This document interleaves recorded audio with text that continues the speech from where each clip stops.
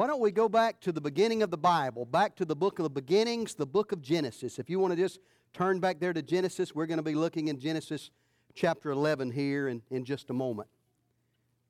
Isn't it amazing how this time of year, it's already the 19th. January is going to be over. Some of us already, we made New Year's resolutions. We've already broken them. This time of year, you drive by the fast food places in January and the parking lots are empty, and you go by the gym and the parking lots are full. Next month, you'll go by the gym, the parking lot will be empty, and you go by the fast food place and the parking lots will be full. We don't keep up with those things very long, do we? In fact, I saw a poem the other day that sort of applied to me. I thought I'd read it to you. It says, I spent a fortune on a trampoline, a stationary bike, and a rowing machine, complete with gadgets to read my pulse and gadgets to prove my progress results, and others to show the miles I've charted, but they left off the gadget to get me started. We can have a lot of great ideas, right? Wonderful plans, things that we want to do in this year, because this year it's out there for us. Only God knows what it holds, and it's a tremendous, tremendous opportunity that we have. I'm reminded of the story from a few years ago when people traveled mostly by train, and on the train there was a beautiful young woman seated beside her grandmother, and seated across from them, directly in front of them, was a young lieutenant in the Army and his colonel. And they were sitting there across from each other, and it was obvious that the young lieutenant and the young woman were sort of attracted to one another, making eyes at each other, but they were scared to talk to each other. The lieutenant because his colonel was there, and the young woman because her grandmother was there. And so they just kept looking at each other. And in just a little while, the train went through a tunnel, and it was totally dark. And you heard two sounds. A kiss and a slap. And they come out of the tunnel and everybody was just sitting there. The young woman was thinking, I am so glad that young lieutenant kissed me, but I'm sorry that my grandmother slapped him for doing it. The grandmother was thinking, how dare that lieutenant kiss my granddaughter, but I'm glad she had the fortitude to slap him for doing it. The colonel is sitting there thinking, I really can't blame the young lieutenant for kissing the young girl, but I wished when she slapped him she hadn't missed him and slapped me instead. And the young lieutenant is just sitting there smiling to himself thinking, how often do you get the opportunity to kiss a beautiful girl and slap your colonel at the same time?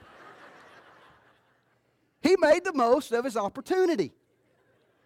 And the year in front of us is indeed an opportunity for us. And we'll either take advantage of it, or we'll let another year go by without taking advantage of the opportunities that the Lord gives to us. If you have your Bibles in Genesis chapter 11, we're going to read there in just a moment. Have you ever gone into a movie and maybe you're getting popcorn and you got caught in the concession line, or maybe you got caught in the restroom line, and by the time you got into the movie, it had already started and you'd missed 4 or 5 minutes. And as you sit down by your wife or by your husband, you whisper, did I miss anything?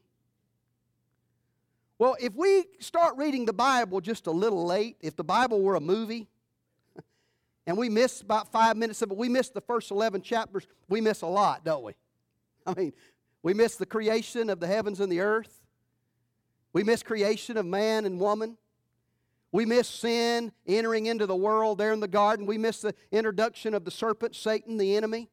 We miss the first murder when Cain murdered his brother Abel. We miss a flood over the whole earth when the world got so corrupt that God saved only Noah, his wife, his 3 sons, and their 3 wives. 8 people were the only ones that made it. And then in chapter 11, we read the story of an ancient people building a tower.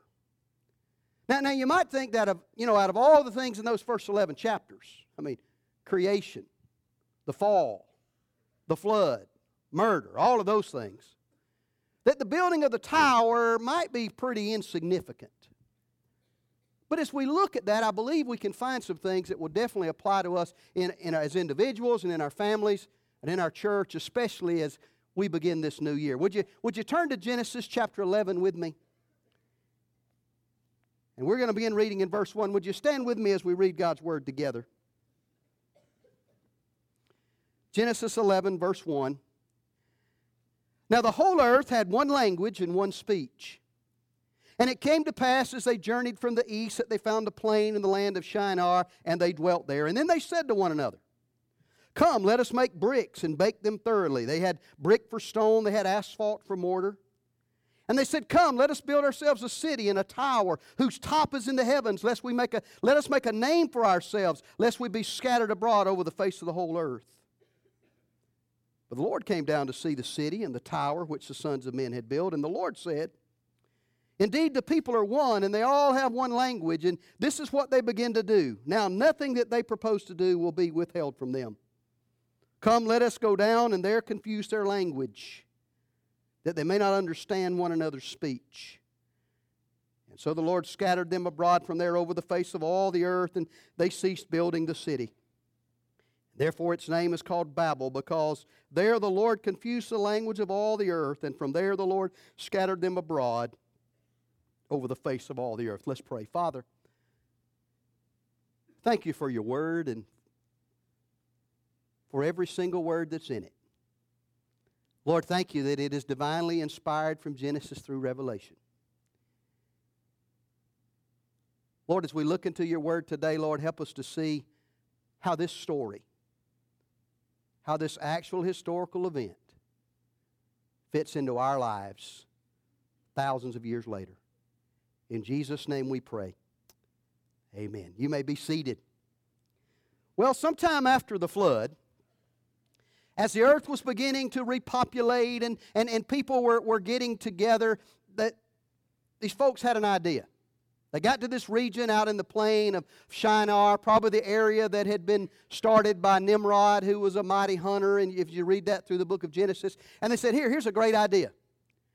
Why don't we set ourselves up a city and build ourselves a tower that will reach up to heaven? And they began to do that. But as we look at this scripture, I believe we find something. First of all, we see the reason that we have all the languages on the earth today. That's the primary purpose. But also, I believe, as we look at this story, as we look at these words, we find where what we would call a formula for failure. A formula for failure. Because this endeavor that they started out in, it totally, utterly failed. And if we don't learn from their mistakes in the things that we do in our lives, we will utterly, totally fail. Why did they fail? What was wrong? I'm not going to use PowerPoint because my points are easy. If I can remember them, you can remember them. Okay? The first reason they failed was because their model was wrong. Now, if you were to go this afternoon to Barnes & Noble or over to Hastings or somewhere, and you go into the business section, and you might find books on management or you might find books on leadership, and you might go to an area that has books about how you can be successful no matter the area of life that you're in. And if you check out one of those books and you read it, they're basically all going to be condensed down to this formula. First of all, you got to set yourself a goal. You got to have a goal. And then once you have a goal, you got to have plans to help you reach the goal. You know, they're going to say something like, if you fail to plan, you plan to fail. Right? And so you got to have plans. You got to have action steps to help you hit the goal. And then you got to work hard. You got to follow the plan. You got to work your plan. You got to do all that you can do to make it. And so we have all over our world today, in the corporate culture and in the educational system, and you have people following this model. They've got goals. They've got plans to help them reach the goal, and they're working hard to get there. What about that model? That's the model these people followed, wasn't it? I mean, they had a goal, didn't they? They had a goal that they were going to build a tower that reached to heaven, a worthy goal. And they had a plan. They had brick. They had asphalt. They were going to make that tower out of brick and asphalt. And the Scripture shows that they were working hard to get it done. In fact, it looked to begin with that they were making tremendous progress. And yet it all came to nothing. Why? Because their model was all wrong. Why was their model wrong? They left God out. Nowhere is God mentioned. They didn't get the idea from God. They didn't pray to God. They didn't consult God. They just decided, hey, this will be a great idea. And they did it. And they left God out of their plans. You see, anytime we leave God out, whether it's in our individual lives, whether it's in our family, everything goes south. Nothing goes right. This is true of individuals. When you get so busy that you don't have time for God, you're much busier than God ever intended for you to be. You're doing some things that God never intended for you in the first place. Things begin coming apart. But just like it's true for individuals, it's true for nations, isn't it? The Scripture says that the wicked shall be turned into hell in all the nations that forget God. Notice this passage in Psalm chapter 33, verses 10 through 12. The Lord brings the counsel of the nations to nothing. He makes the plans of the peoples of no effect. The counsel of the Lord stands forever, the plans of His heart to all generations. Blessed is the nation whose God is the Lord. You see, when we try to keep the God out of our nation, no matter what kind of towers we may build, they won't stand. But not only is it true for individuals and true for nations, but it can be true for churches, right? You said, oh, wait a minute, preacher, you're saying that God is left out of the church? Well, when Brother Tom preached last summer on the 7 churches, we got to the church at Laodicea, and where do we find the Lord? On the outside of the church knocking, saying, here I stand and knock. He'd gotten pushed outside. He'd gotten pushed away. You see, one of the things we're going to learn through our experience in God's study is God does not need you and me thinking up stuff for Him. He already knows. The key is finding out what God is doing and accepting His invitation to work with Him. God knows what He wants to do. God knows what He's going to do. Billy Graham is quoted as saying many times that he believes that if God took the Holy Spirit out of the world, the church would continue to do 80 to 90% of what it's doing. Which means, could it be that 80 to 90% of what churches do, God never intended for us to do in the first place? It's so easy to start depending on money and methods and manpower. And as churches build our tower for the glory of God, when in reality we're not building it for His glory at all, are we? Our model can be wrong. Just like there in the tower, as they built the Tower of Babel, their model was wrong because they left God out. Now, it looked for a while like they were having success. But wouldn't it be terrible to come to the end of your life thinking that you've climbed the ladder of success and realize that the ladder was leaning against the wrong wall? And you're really nowhere at all. Their model was wrong. But not only was their model wrong, but their motive was wrong.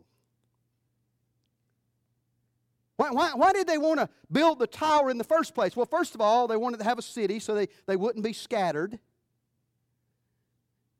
But then they said, hey, come. Let us make a name for ourselves. Who do they want to get the glory for all that they were doing? They wanted themselves to get the glory. Isn't that one of the reasons that people want to be, quote, successful? So folks will look at us and say, wow, look at his house. Look at her car. Notice their title. Look at all they have. And it draws attention to ourselves, doesn't it? When as believers in our life, who should get the glory? Only God. Even in the church. If we're not careful, we can get so proud and so carried away with what we're doing. What we're doing as a church or what we're doing through various programs and start talking about how great we are, and we start putting the glory on ourselves as the church when the Scripture says that all the glory in the church ought to go to God, right? Paul wrote to the church at Ephesus, he said, let him get glory in his church. See, they were self-centered. They never consulted God in the first place. Their model was wrong. And then as they started building, they did it for the wrong reason. Their motives were wrong. They wanted to glorify self. Isn't that what humanism is all about? Humanism is magnifying man instead of magnifying God. Everything we have is by the grace of God. And everything we do ought to be for the glory of God. And if that's not our motives are wrong. See, it's possible to do the right thing for the wrong reason. And God's not going to bless that.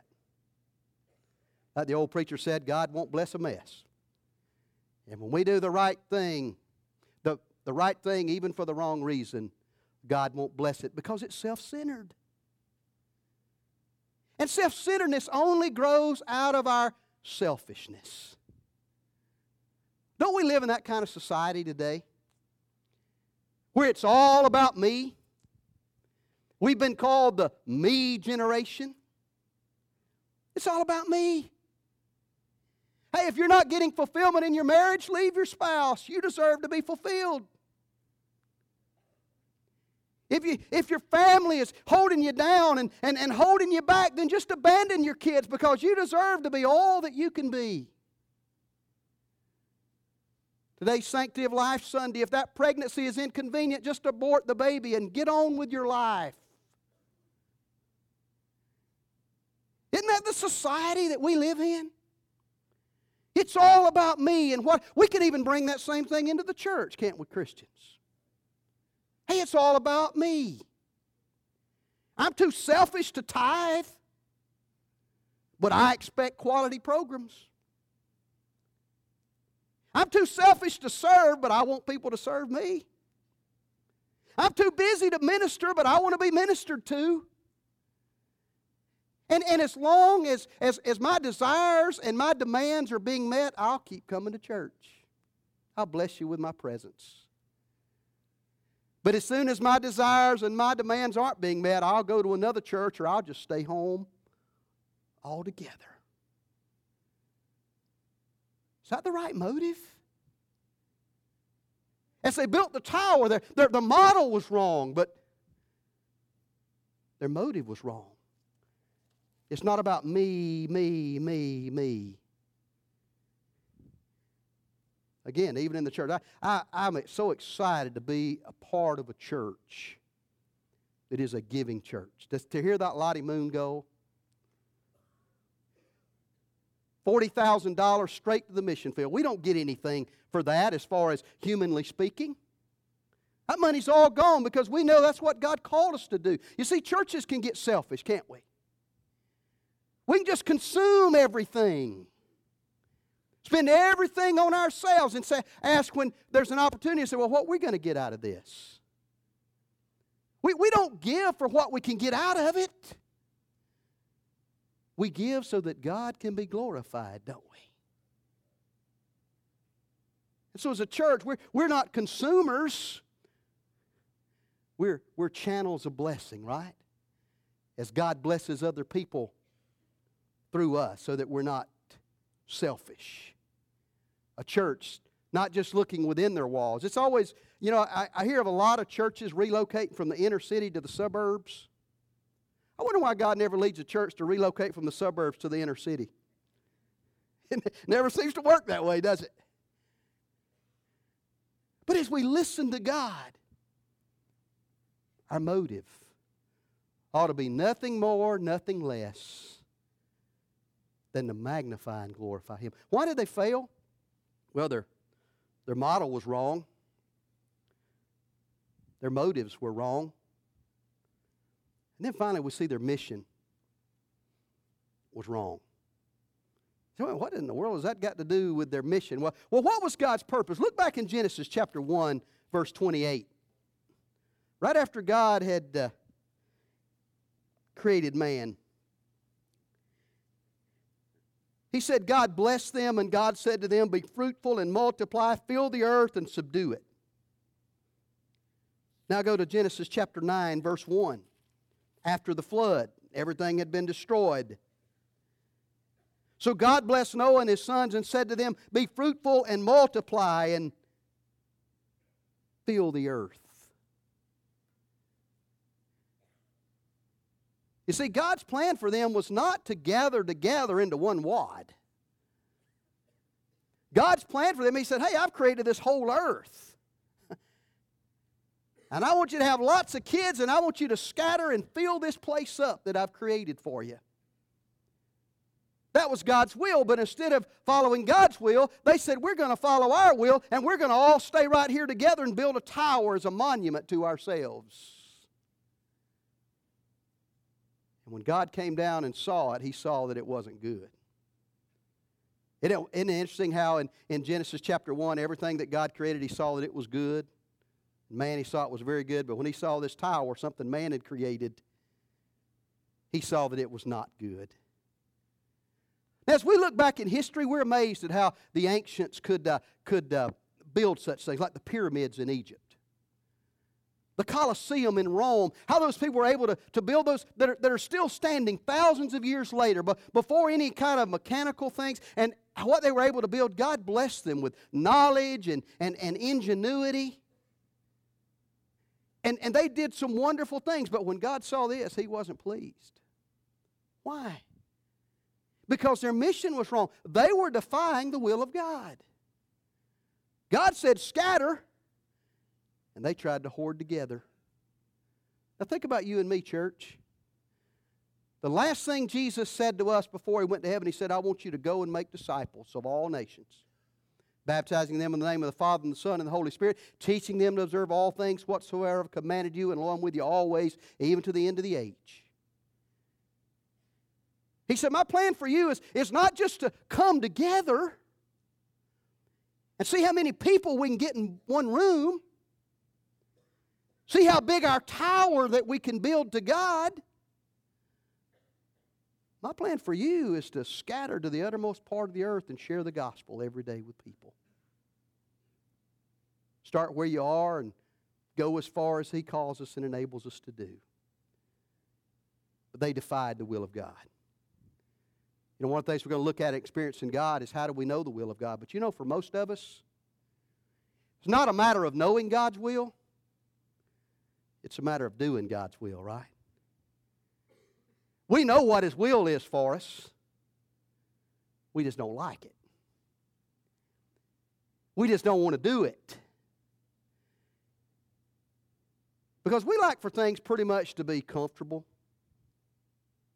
easy. We like to get all of our ducks in a row, and, just when we get things, like we like them, it's like God just interrupts our lives, right, and messes it all up. Calls us to do something when He calls us on mission with Him. You see, we can't stay comfortable and go with God. You don't find that anywhere in the Bible. And so it's not a matter of knowing the will of God. Most of the time it's a matter of obeying the will of God. Even in the New Testament. The church in Jerusalem, they were growing. But they started focusing inward. They were staying where they were. And what did God allow to happen there in the book of Acts? He allowed persecution to come. so that the church was scattered. In an instant, the devil thought he was going to wipe out the church, and God was just using it for His plan to further His purpose. Because as He scattered them, you know what happened? Everywhere they went, churches were started. Instead of just being one big group in Jerusalem, now you had a group in Samaria, and you had a group in Antioch, and before long, you had a group over in the area of Macedonia, and then down in Corinth, and all of those places. The church just started growing and expanding, just like God intended for it to do in the first place. You see, it's wonderful us to come together, but when we come together in here, that's not the game. This is the pregame. This is everybody in the locker room getting ready for the game. Wednesday night, that's halftime. The game is what we do at work and at home and at school and in the neighborhood. It's easy to come in here and smile and be nice. People are smiling and being nice to us, right? Most of the time. But God calls us to be on mission for Him. Well, their motto was wrong. Motives were wrong. Their mission was wrong. God saw it and said, it's not good. What did He do? Well, He came down, He looked at it, and He intervened. The first thing that He did was He confused their speech. Now can you imagine? I want you to picture this for a moment. They're working on this tower. They're making great progress. And by the way, many folks today that are thinking they're making great progress and they're outside the will of God, they're not making progress at all. You know, God could have nipped this in the bud right to begin with, couldn't He? But notice how He let them work on it, get started. It didn't take God by surprise. He let them work and work and work and work, and finally God said, okay, I'm going to put an end to this. And He confused their speech. That's where all the languages come from. Can you just imagine there you got one guy, he's there with a trowel, he's laying the brick. The other guy, he's got the wheelbarrow. I know they didn't have wheelbarrows, but he's got the wheelbarrow and he's carrying the mud. And the bricklayer says to the guy carrying the mud, I need some more mud. But all of a sudden, we don't know what language they spoke before. Probably wasn't English, although we Americans would like to think that they were, right? But all of a sudden, the guy said, I need more mud. He's speaking in Chinese. And the guy said, what? I didn't understand you. He's speaking in Japanese. And the foreman said, what are you guys stopping for? And he's speaking Swahili or something. And they don't know what's going on. They don't know the different languages. And all of a sudden, everything comes to a halt quickly. I wonder if it'd be interesting to see. I hope at least husbands and wives spoke the same language. Wouldn't that have been something if they gave husbands and wives different languages? After the early service, somebody came up to me and said, my wife and I, we always speak different languages. Men are from Mars, women are from Venus. Isn't that what the old book is? But all of a sudden, they couldn't understand one another anymore. He confused their speech. He confounded their plans. You see, sometimes one of the greatest things that God can do for us is interrupt what we're doing. When we get ourselves off track, when we get ourselves off course, when we start living for self instead of for Him, when we start walking out of His will, the greatest thing God can do for us is interrupt it. I mean, we're wanting to buy this house, but the loan doesn't come through. Instead of being devastated about it, maybe we need to think, Lord, was that house really in your will for us? Or is that us just living for self instead of living for you? He confounded their plans and nothing happened. The Scripture says in Psalm 127:1, unless the Lord builds the house, they labor in vain who builds it. It's never going to amount to anything unless the Lord does the building. He confused their speech. He confounded their plans. But notice what He did do. Look there with me in verse 9. Therefore its name is called Babel, because there the Lord confused the language of all the earth, and from there the Lord scattered them abroad over the face of all the earth. He continued His purpose. Now they scattered.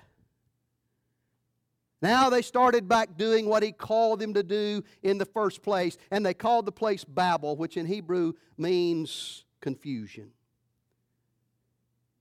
Because they were just babbling and no one understood what anybody was doing. He continued His purpose. You see, God is going to work out His purpose. Proverbs chapter 19, verse 21 says, "Many are the plans in a man's heart, but it's the Lord's purpose that prevails." And God continued to work. We see it in the Bible, don't we? God moved on from King Saul to David. God continued to work as he moved throughout history. He found a people that he called out. He found a people that He worked through. All through history we see that happening. God doesn't need us, but thank goodness, praise the Lord, He chose to use us.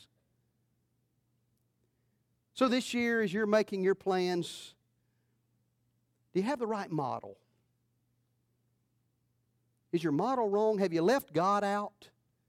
You've got everything all worked out on paper, but God's nowhere in the picture. Won't last. Your model's wrong. What about your motives? Are your motives wrong? Are you doing it just to feed self, to make a name, to make people stand up and take notice of who you are and what you've done? God won't bless that. Is your mission wrong? You see, God called every single one of us to share the good news. And He gives us all opportunities to do that. It's not just for preachers, not just for those who like to talk, not just for those who are outgoing, not just for those who are extroverts. Every person is called to share. If you could go with me this morning, we could go to the panhandle of Florida, just north of Panama City Beach. Be a pretty nice trip, wouldn't it? Long weekend.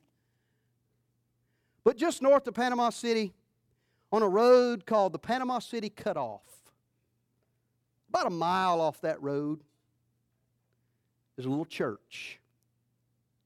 And if you go to that little church out front, there's a sign that's fading, falling down, paint peeling, that says Hickory Level Baptist Church. And behind that sign, there's an old wooden building, a church building that was built 100 plus years ago, probably seat about 40 or 50 people.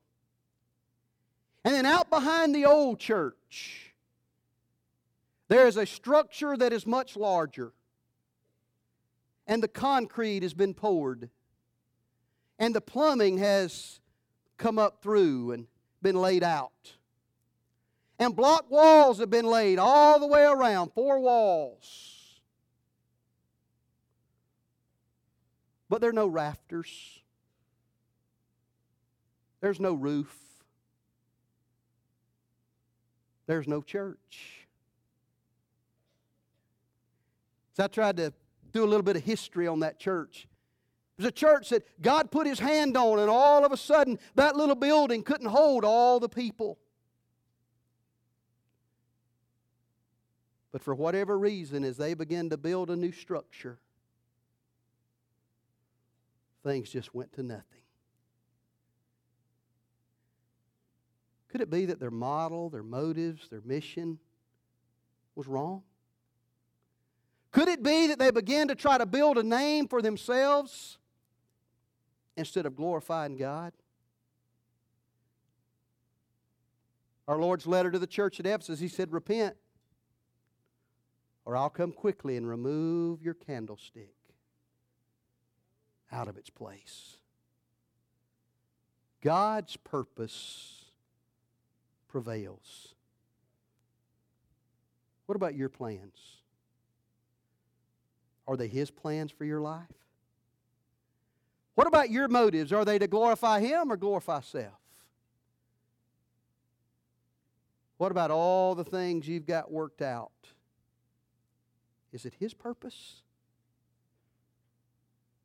Because only His purpose will last. Let's pray. Father God, thank You for teaching us